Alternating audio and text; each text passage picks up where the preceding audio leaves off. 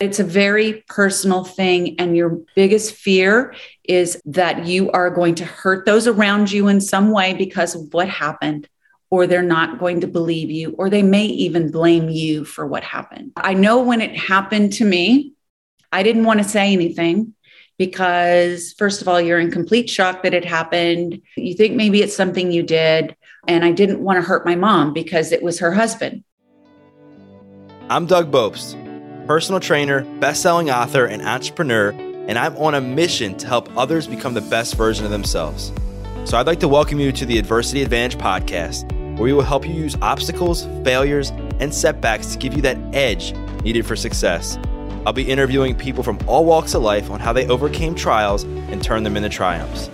So please sit back, relax, and get ready to be absolutely blown away by some of the wisdom and stories you're about to hear.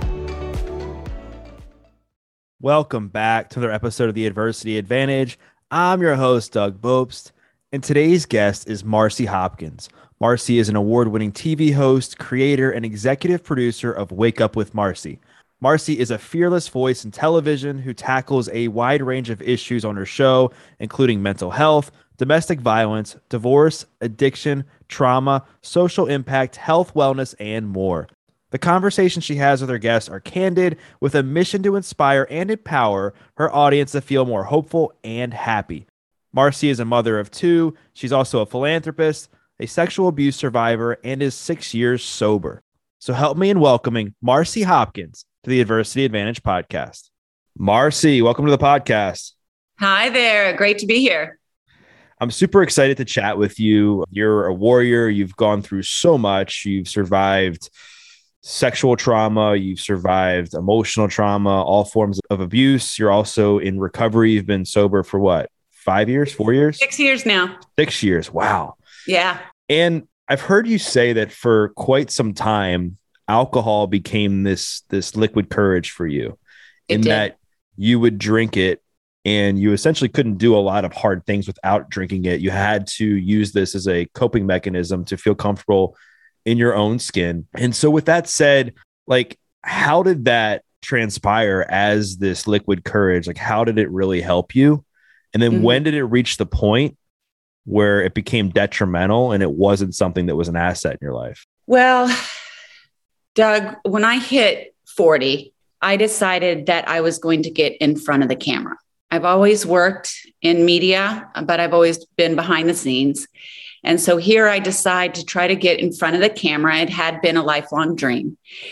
And it scared me to death. I was terrified of the entire process, the auditioning process, waiting to see if I got the job, the gig, and then actually going for the job.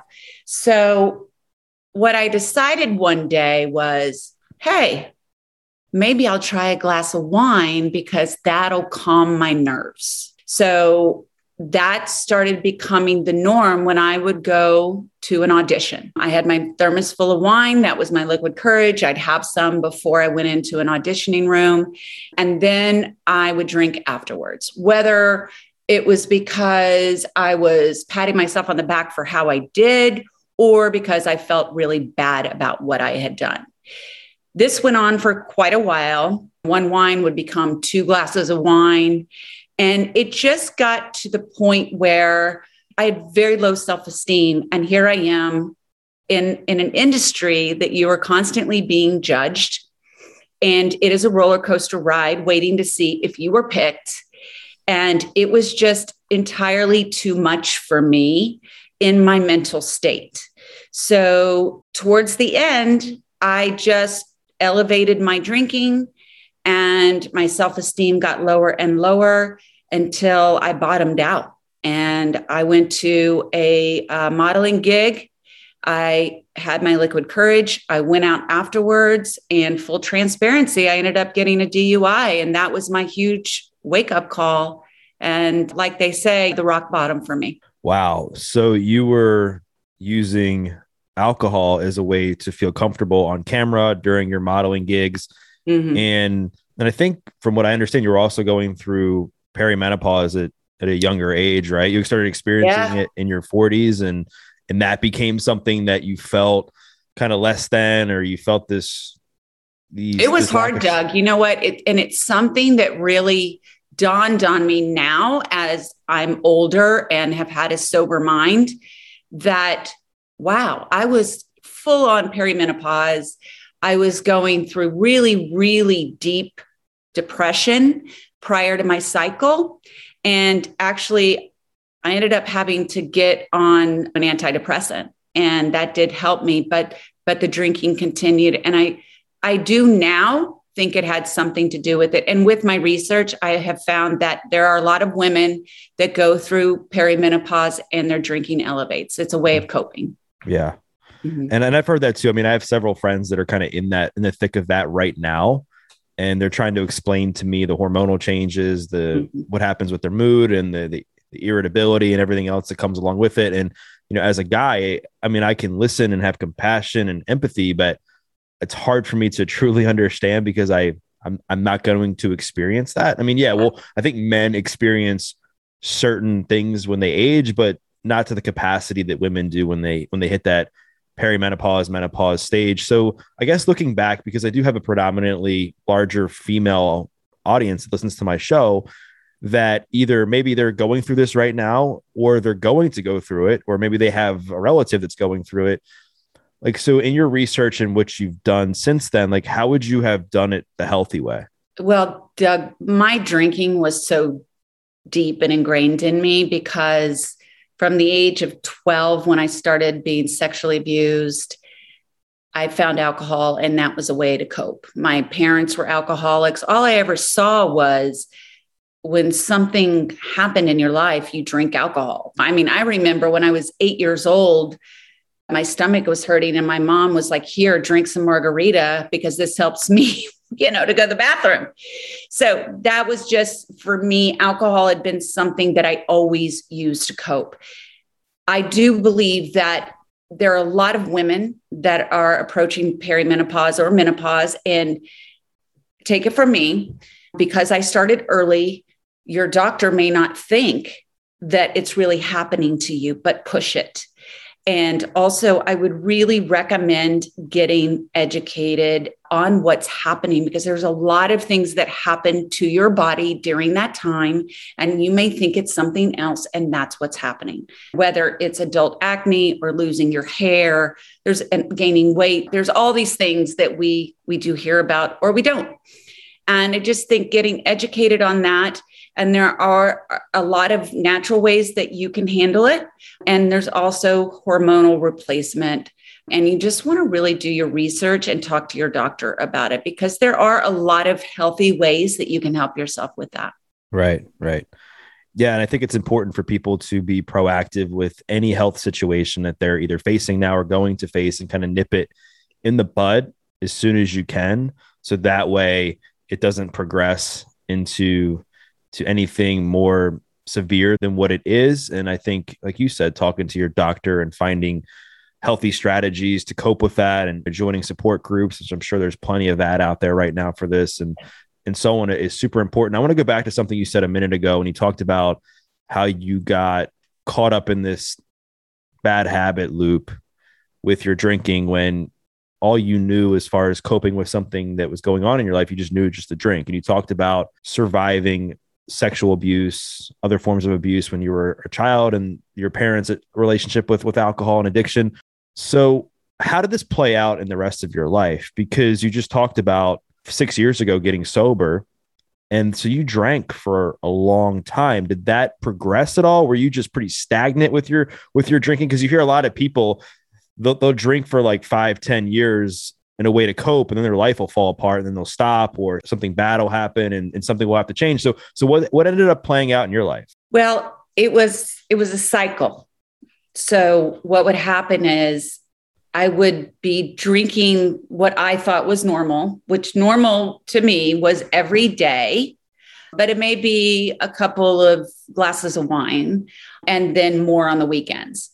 And I got through school. I had the great jobs and everything. But what would happen is that my drinking would seem normal, my normal, and then it would start elevating when I started becoming unhappy and I started playing that victim role. So let's say I was in a relationship, I became very unhappy. My drinking elevated. In my job, something would make me unhappy. I would drink at that. So what would happen is my drinking would get to a point where it started really affecting everything in my life more. And I would just cut all that out and make a change. And so I would think it was everyone else's fault. And if I made a change and made a move, then my life was going to get better.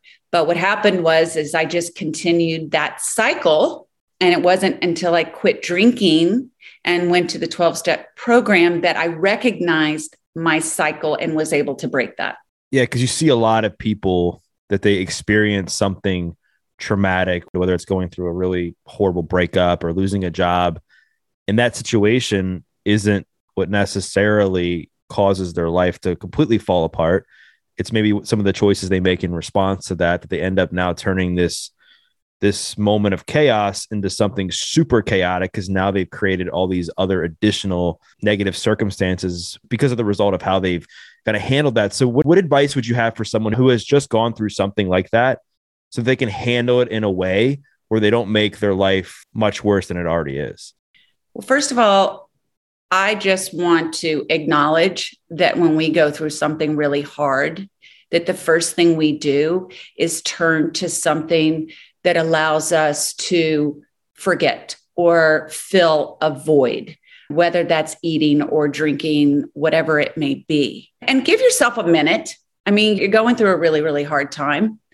But when you start making positive choices, changing your mindset and helping yourself to be the healthiest person you can be, mind, body, spirit, your life will end up unfolding in a way that you would never thought possible. So we're going through this very difficult time. Let's say it's divorce, and that's grieving, right? Because you've lost something, it's ending. And a lot of times it's hard to recognize how our part in it.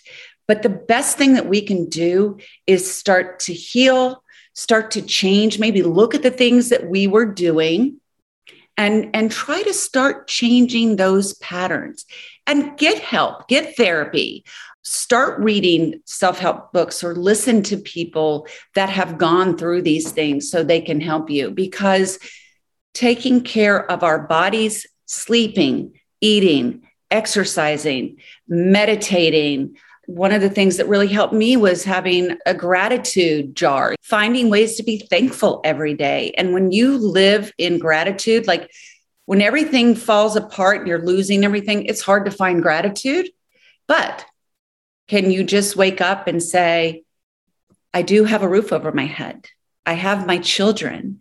I have my health. There are things that we can find that can allow us to make that little shift, just to say, I do have some good things in my life. And it's a hard road, but it's really possible. And the outcome is just so rewarding. Yeah, there's a lot there that you said that's just so spot on. And I think taking your power back and looking at the things that you can control, or the behaviors that you can change, or the patterns that you can unlearn, or how you can learn to make these simple shifts in your life that over time will lead into some big changes, I think is everything. Because I think what tends to happen, and this is just from my own personal experience, when we go through something very challenging, the easy thing to do, and just by default to keep us in survival mode and to protect us, protect our ego, is to just look at the situation in itself and say, oh my gosh, can you believe like how bad that person was to me? Or can you believe like how they treated me? Or can you believe, I go on and on with examples of how that can play out. And then you forget to look at like, well, what are some of the things that I could have done differently to respond to that situation? How could I have handled it differently? What is the silver lining in this for me? I want to go into something that I think that people struggle with. And that is when they're a parent, they're a mom, they're a dad, and they've struggled with addiction. They've struggled with their own mental health, and somehow it's impacted the relationship with their kids. So how did your alcoholism impact the relationship with your kids, which I know are super important to you? Yeah. And Have you had to do any work on the relationship with the kids to kind of improve the relationship? What does that look like? For me, I was extremely fortunate that I was not impacting my children so much. My drinking was elevating for sure, but I wasn't having blackouts. I had a few, but I wasn't having a lot. Mom wasn't passing out on the couch. But what I was creating was a lot of animosity in the home, a lot of fighting. So that was a lot on me because I was so unhappy. And my children at 6 years ago were 8 and 12. And so they didn't really see. They saw mom had a glass of wine, but that was the norm, right? So I was really fortunate in that. But I can flip it around and say that my mom was a terrible alcoholic. Unfortunately, alcoholism killed her. So I was a child of an alcoholic. And that was really, really difficult, especially when you don't understand the disease and you think that this person that's supposed to love you and care for you and protect you is choosing alcohol or a drug over you. It's very difficult, but that's not what's happening. They are truly sick and they don't really have the control or the willpower or the ability to make the choice to not drink or drug. Yeah. When they get sober, the other thing I want to say is if you are a child of an alcoholic or a drug addict, you can't make your mom or dad get sober. And it's not about you. It's not that they don't love you. It's not that you don't mean everything to them, even if they've left the house and they're drinking and drugging. It is, they are completely overtaken by this addiction and this disease that has really overtaken their body and they can't make these positive choices. Now, when they get sober, as long as I believe, again, I go back to education. Education is power. Going to the 12-step programs that can help you through this because they have them for family and for children. And I think therapy is important. It's important to understand what is happening. And if you are the parent, the other parent, and your wife or husband are going through this, I think it's important that you help your children to understand what's happening. And it's not them. It's not about them. And it's not that mommy or daddy don't love you. So I just think it's really important that we do what we can to help the children to understand what's happening. Right. Yeah, I think it's a hard truth, but it's one that I think the more quick we can accept it, that we can't change that loved one, that person, whether it's a parent, whether it's a child, whether it's a sibling, whether it's somebody we're in a relationship with. And we figure out like, okay, like I can't change them, but what can I change? Well, I can change how I show up in that relationship. Yeah. I can change who I'm going to spend time with, whether that's going to be people I'm going to get support from, or whether that's going to be people I can lean on in my community who have been through something similar. I can change how I take care of my own health mentally, physically, spiritually, emotionally. And I think once you do that, it at least helps protect your own self, your sense of self in that situation, in that dynamic. Now, I think when you're a teenage kid, it's a lot harder to tell somebody that, right? Because what 12-year-old wants to hear that? They just want their parent to be fully present. So what advice would you have for somebody that... Doug, I'm just going to say, I'm sorry if I interrupted you, but I just think it's so important that we talk about these things and that we don't make it a shameful thing. And we be honest that mommy or daddy are sick. And this is what is happening. And a child at 12 can actually handle a lot more than you think that they can. So wouldn't they rather hear the truth, have an understanding why this is happening to mom or dad, and then be able to have positive ways to cope with it? And they need help to understand that. I'm not saying that a 12-year-old should be able to just say, you tell them and then they manage it. Give them the help. But there's a lot of times, like I'll just give a quick example. My father did not participate in my life, and I was living with my grandparents, and I thought he abandoned me. he didn't love me. Why doesn't he want to see me? Well, he thought, I found out later in life, he just thought that his lifestyle was not good for me and that it would be better if I was with my grandparents. Now, I think that if my grandparents had been open with me and we talked about it a little more, that would have helped me. I wouldn't have thought my dad doesn't love me and doesn't want to be with me. Right, right. Yeah, for sure. I mean, I think having open dialogue and open communication is incredibly important, and it's crucial. And providing these kids the tools to know that, okay, like mommy or daddy is going through this challenging time right now because of X, Y, or Z situation, but here's some tools that can help you. Like we're going to get you a therapist. We're going to have family meetings. We're going to make sure that there's an open line of communication between the parent and the child.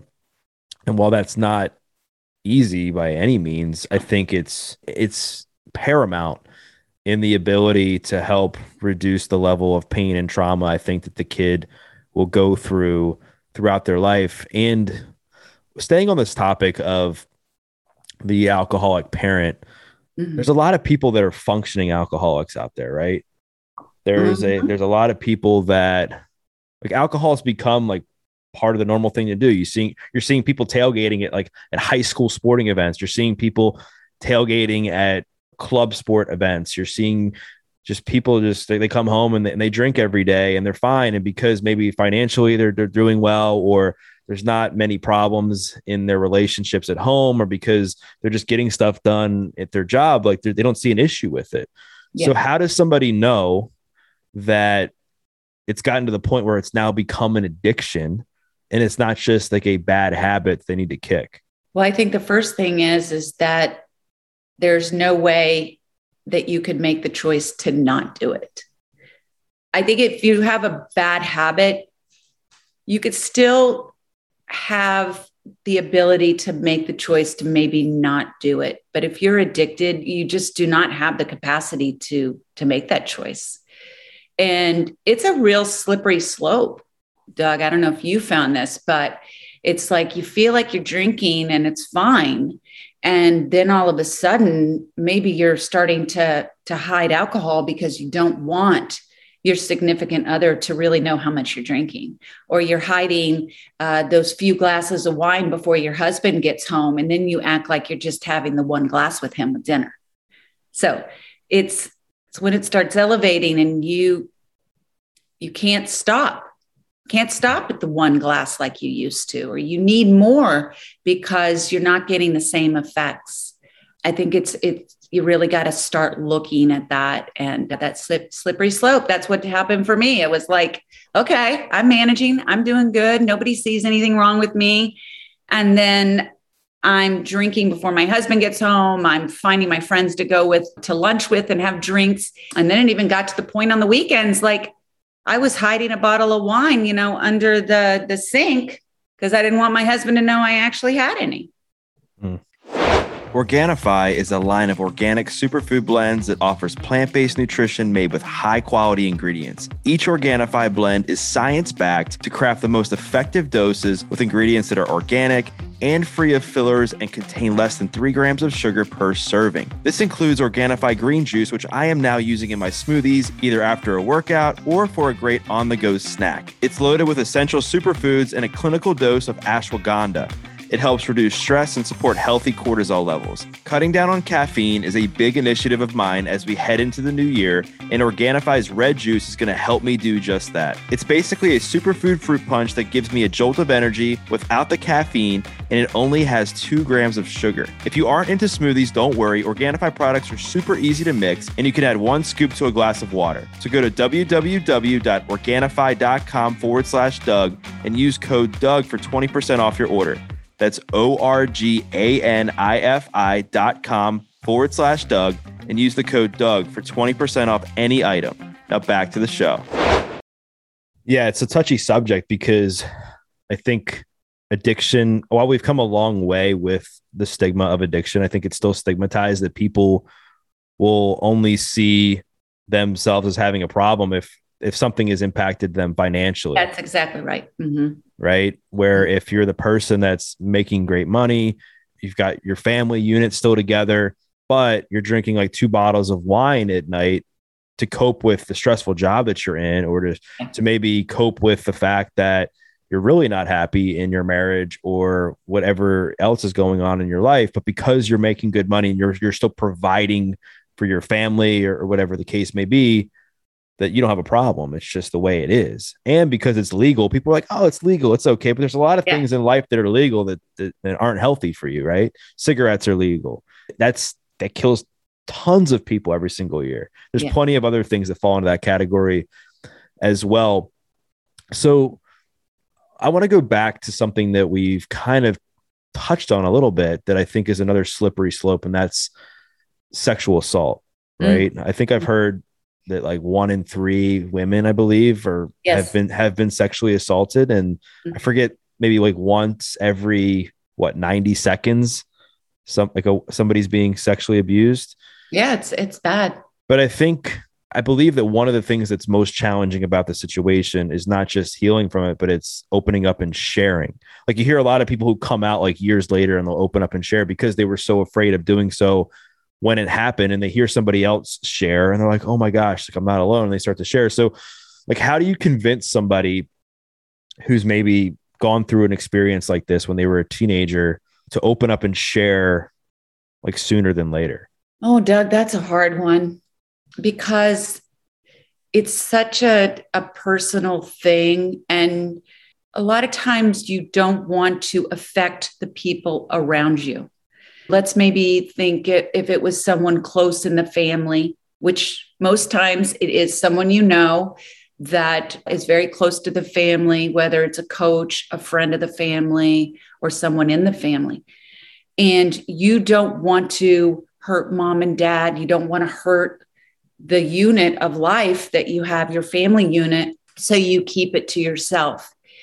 I think that someone needs to feel very safe with the other person, that they're not going to be judged, that they're going to be believed. That's another big one, that they're afraid that they're not going to be heard and believed. And so I know women today that have been sexually abused. And when I say women, I mean 18, and they haven't even told their parents, but they're in therapy and they've only told their therapist. To me, I don't necessarily believe that that's completely healing from the pain of it, to think that you can't tell your mom that this happened, right? But it's a very personal thing. And your biggest fear is, again, just what I said, that you are going to hurt those around you in some way because of what happened, or they're not going to believe you, or they may even blame you for what happened. Right. So it's a real personal thing. I know when it happened to me, I didn't want to say anything because, first of all, you're in complete shock that it happened. You think maybe it's something you did. And I didn't want to hurt my mom because it was her husband. And it wasn't until she and I were in Hong Kong and he tried to look at me under the door slats while I was in the shower, and we left, and because he made us leave the room, and we got in a huge argument, and I ended up telling her in that heat of that anger, and my mom didn't leave. So here I am, I'm telling my mom I'm looking for safety, and she didn't leave him. And I understand now a lot more. Like, my mother was a broken person and she was so afraid to leave. And what was her fix? It was wear more clothes when you go to sleep. And I also think that she thought that she was going to break my grandparents, because I had already left her to go live with my grandparents because her other boyfriend had beat me. So she probably thought her parents would disown her for now doing this to me or allowing it to happen to me. So it's a very, very difficult situation. But I would say, if it is happening to you, do not keep it to yourself. You must do something to help yourself. And it's not your fault in any way.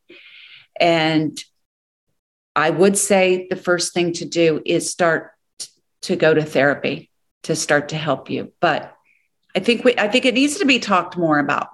Sure. You're so right in that it's so difficult to open up and share, and it's very personalized, like you said, just depending on someone's journey and where they're at and what the relationships like with their family or the person that did it to them. But I've heard you say that like the longer you hold on to it, the more it'll manifest and show up in other areas of your life. And in the end, the only person it's going to negatively impact is yourself. Yes. Whether that's manifesting in some sort of addiction, whether it's manifesting in toxic relationships or lack of self-confidence or what have you. But it's hard. All those, Doug. Right. Yeah. Well, yeah, as we talked about, right? Like it manifested in some negative ways in your life.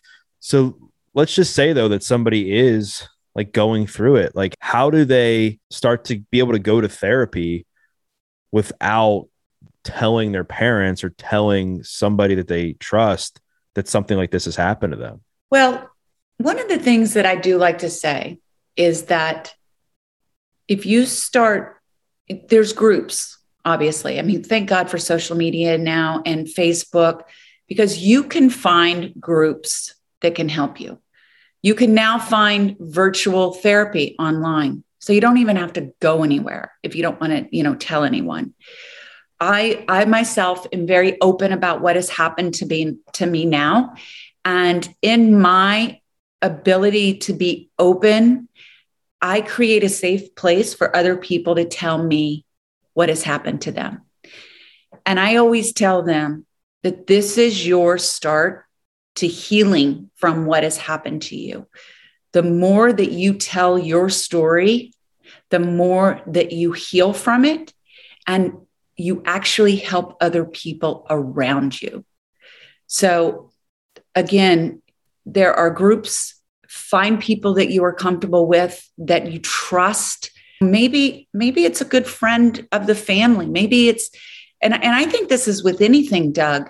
Like, you may not trust telling your parents or feel comfortable with that, but find somebody that you do feel comfortable with opening up and whatever the conversation is, because we need to be open about all of these things that we are going to be confronted with as a young person, and drinking and drugs and sex and what it looks like when you go to a party and what is right and wrong about a boy touching you and saying what's okay and what's not okay, and you deciding for yourself what's okay and not okay. So it's just finding someone you feel comfortable with, finding groups that you can talk to, and also these online virtual therapists now are a great asset to us.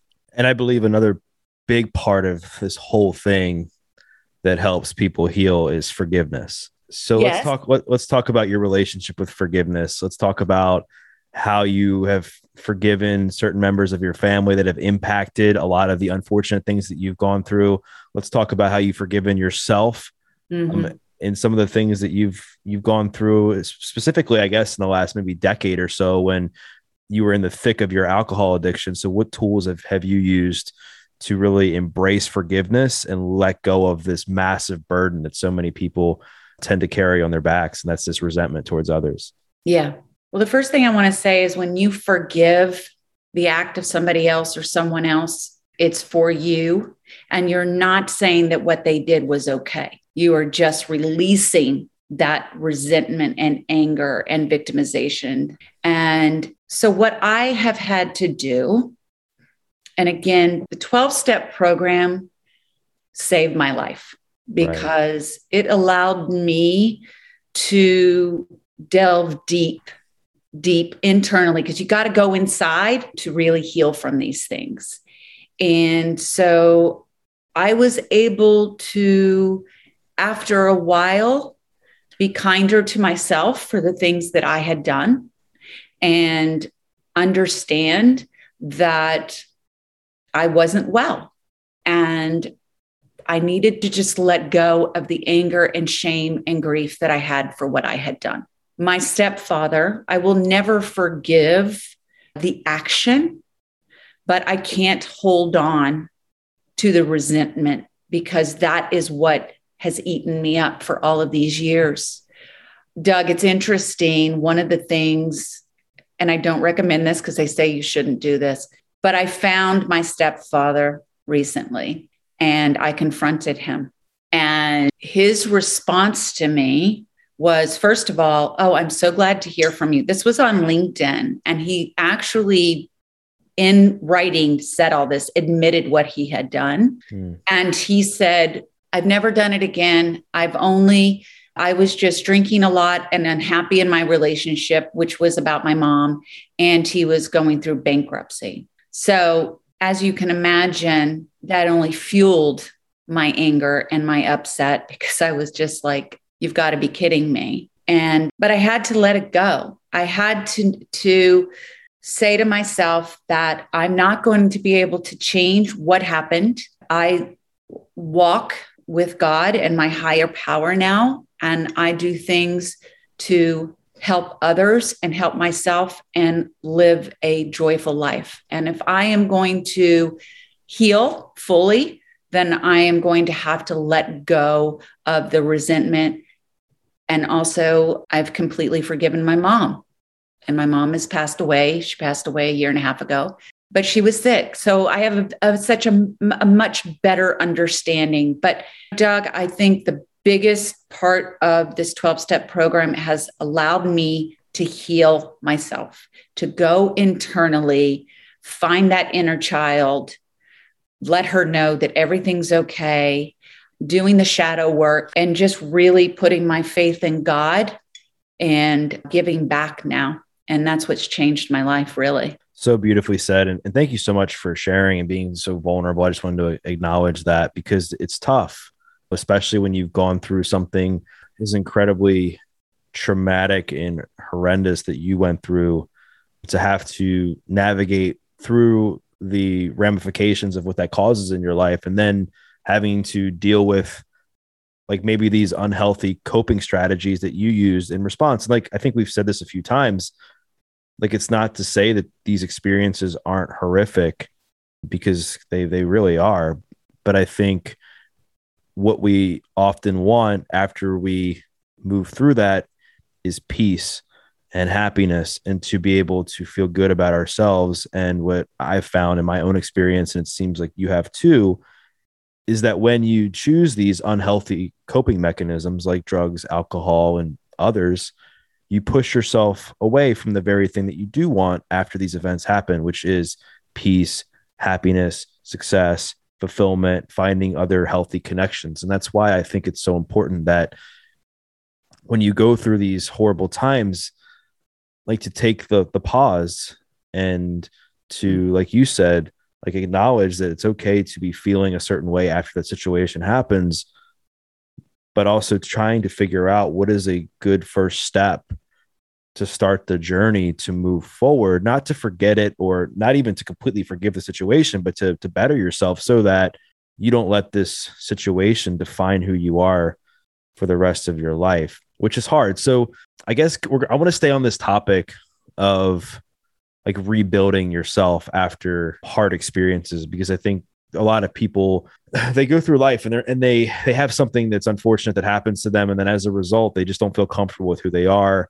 They lack self-esteem, they lack self-confidence, they don't have the ability to move forward and stand firm in their truest self or their identity or in their power. And as a result, they turn to liquid courage, right? Liquid courage could be in the form of alcohol. It could be in the form of drugs. It could be in the form of money, sex, social media, whatever it is.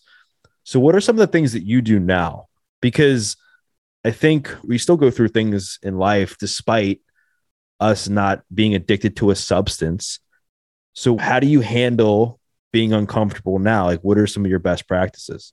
Well, one of the big ones, and this is one that I've learned through my healing journey, is meditating. It's such a vital part of my life. And, unfortunately, I hear a lot of times, Doug, I can't meditate. I can't calm my mind.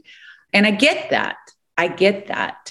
But it is incredible when you just give yourself that time to let yourself just be, how you get inspirational hits that can help you in your life to move forward in your life journey, to help you in focusing, to reboot you in your day, because we get tired. And if we allow ourselves to lay down, and even if you fall asleep during that time, you wake up re-energized. Just meditating was a huge part of my recovery and still is daily.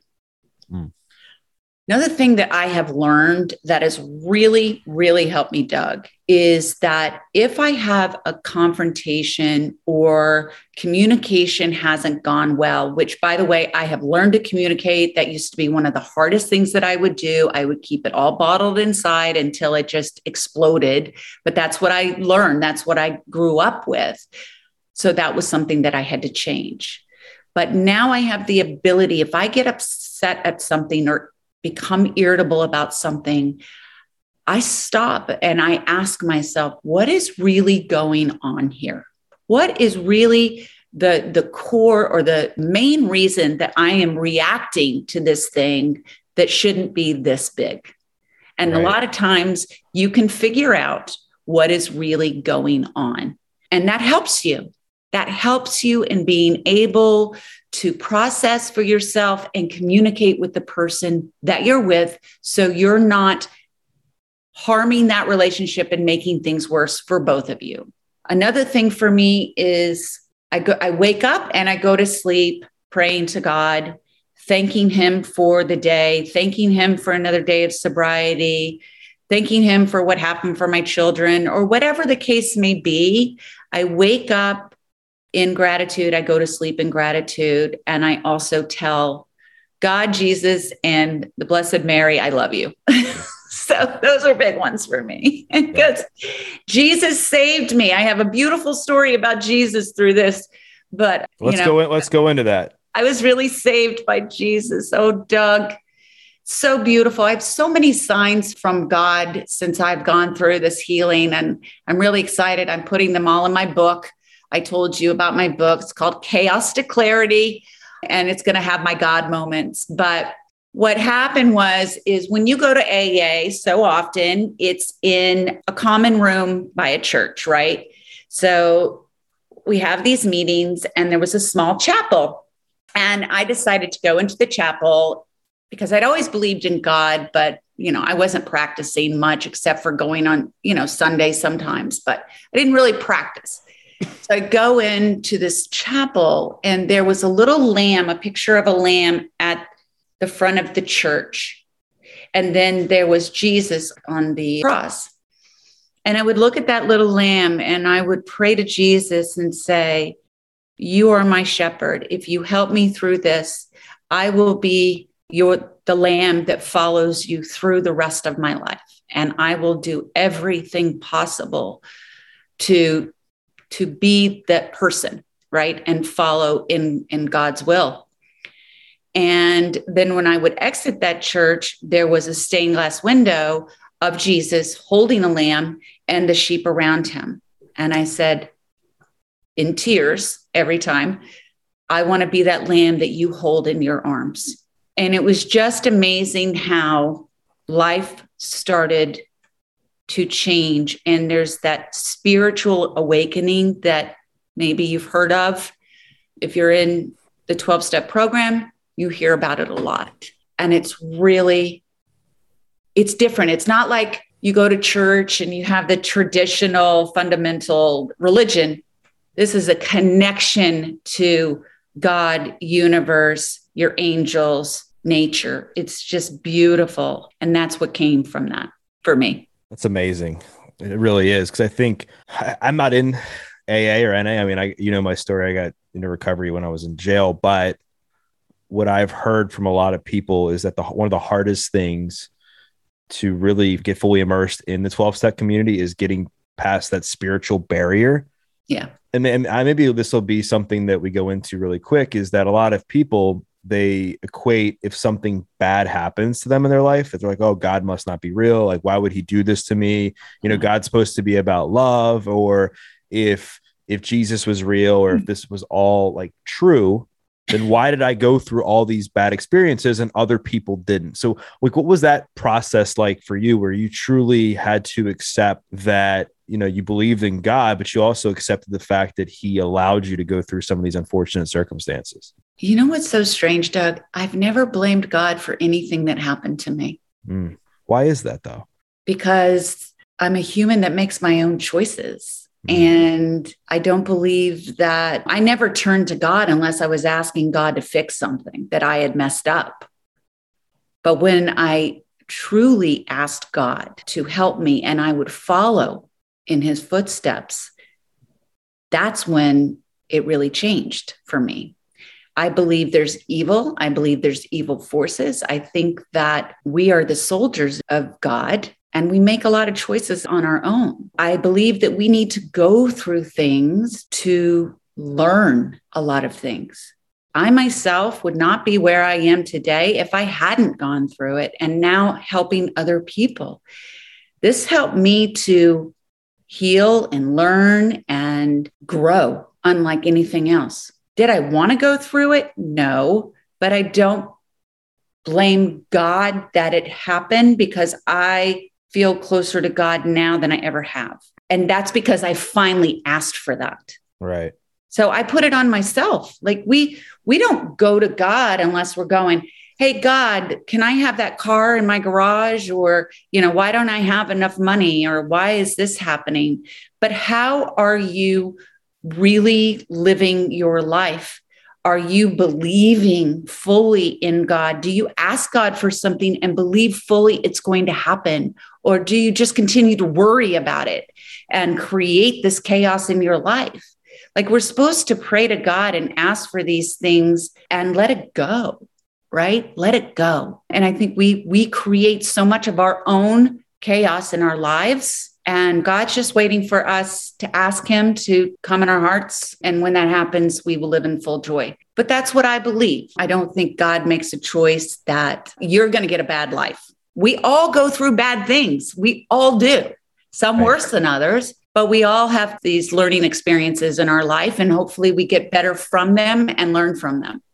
It's so well said. I like how you said you only went to God like when you wanted him to fix something. It's like we want him to be like the Easter Bunny or the Tooth Fairy or something, just to come like on demand. Yeah. And really it's not like that. It's about a long-term relationship and just acknowledging that we all go through hard times, and some go through things more severe than others. But I don't think that's necessarily God just doing that. Like, yeah, I'm going to pick Marci and I'm going to put her through all this on purpose because I don't like her. I just think unfortunately life happens and there's evil in the world. And sometimes evil comes into our lives. And I think where God comes into that is that he helps you find purpose in some of that pain, and using some of these unfortunate experiences to reconnect to yourself in a way that's healthy, and then use that relationship with yourself to now influence the people around you. So the last question I have, I like this question, but I don't like this question because I know everyone's experience is different. But alcohol use addiction has been up these past couple of years for sure. Kids are home from school more, and your moms are drinking, parents are drinking more to deal with the stress of that, and just people who are just faced with a lot of uncertainty. So let's just say there's a mom that's listening to this that's noticed her alcohol consumption increase over the last several months, over the last several years, but is afraid to reach out because they're like, she's like, oh my gosh, what are my kids going to think? Or what is my husband going to think? Or what's my job going to think if this is somebody who maybe, say she's like working for a job where it could impact her employment? Like, what advice would you have to that mom? Well, the first thing I want to say is that you're not alone, and there is help out there, and nobody has to know. There are online 12-step meetings, so you can explore these 12-step meetings. They're at all times, all around the world. And you can start checking them out, seeing if they work for you. And I guess what I would say is that if your drinking has elevated, you are starting to see that it is affecting your life. What's going to be better? That you continue drinking and maybe it goes to a place where you're really affecting your children or your relationships, or maybe you get the help that you need and you can start living a life of full joy, and that you will be fully present for your children and for yourself. So it's just give yourself the green light to find some help. Therapy, 12-step program, these things are online and there's no shame in it. And I invite you to check that out, because there's a better life waiting for you.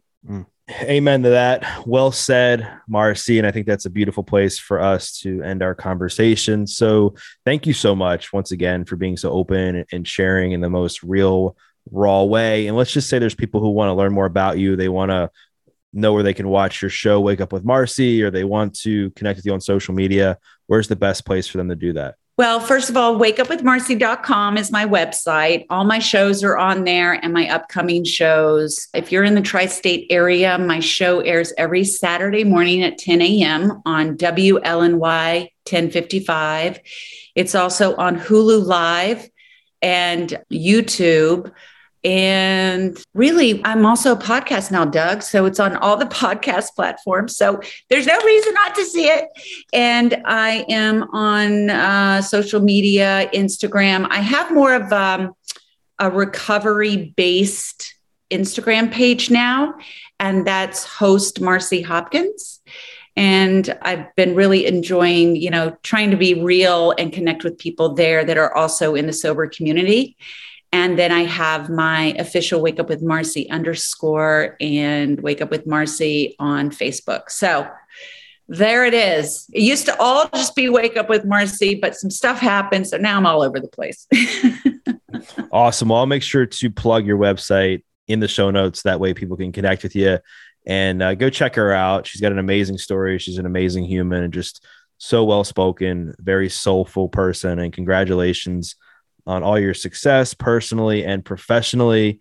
And it was such a pleasure to have you on the show. And for those listening, what I invite you to do, just like I always do, is share a takeaway. Maybe it was something that Marci said about her childhood that you related to. Maybe it was something that she said about the healing process or forgiveness. Maybe it was something that she said about parenting. Maybe it was something that she said about what she does now to deal with uncertainty and uncomfortable times. Whatever it was, tag Marci, tag myself, because we'd love to hear your feedback. We once again thank you for listening to this episode of The Adversity Advantage. I'm your host, Doug Bopst, and we'll see you next time.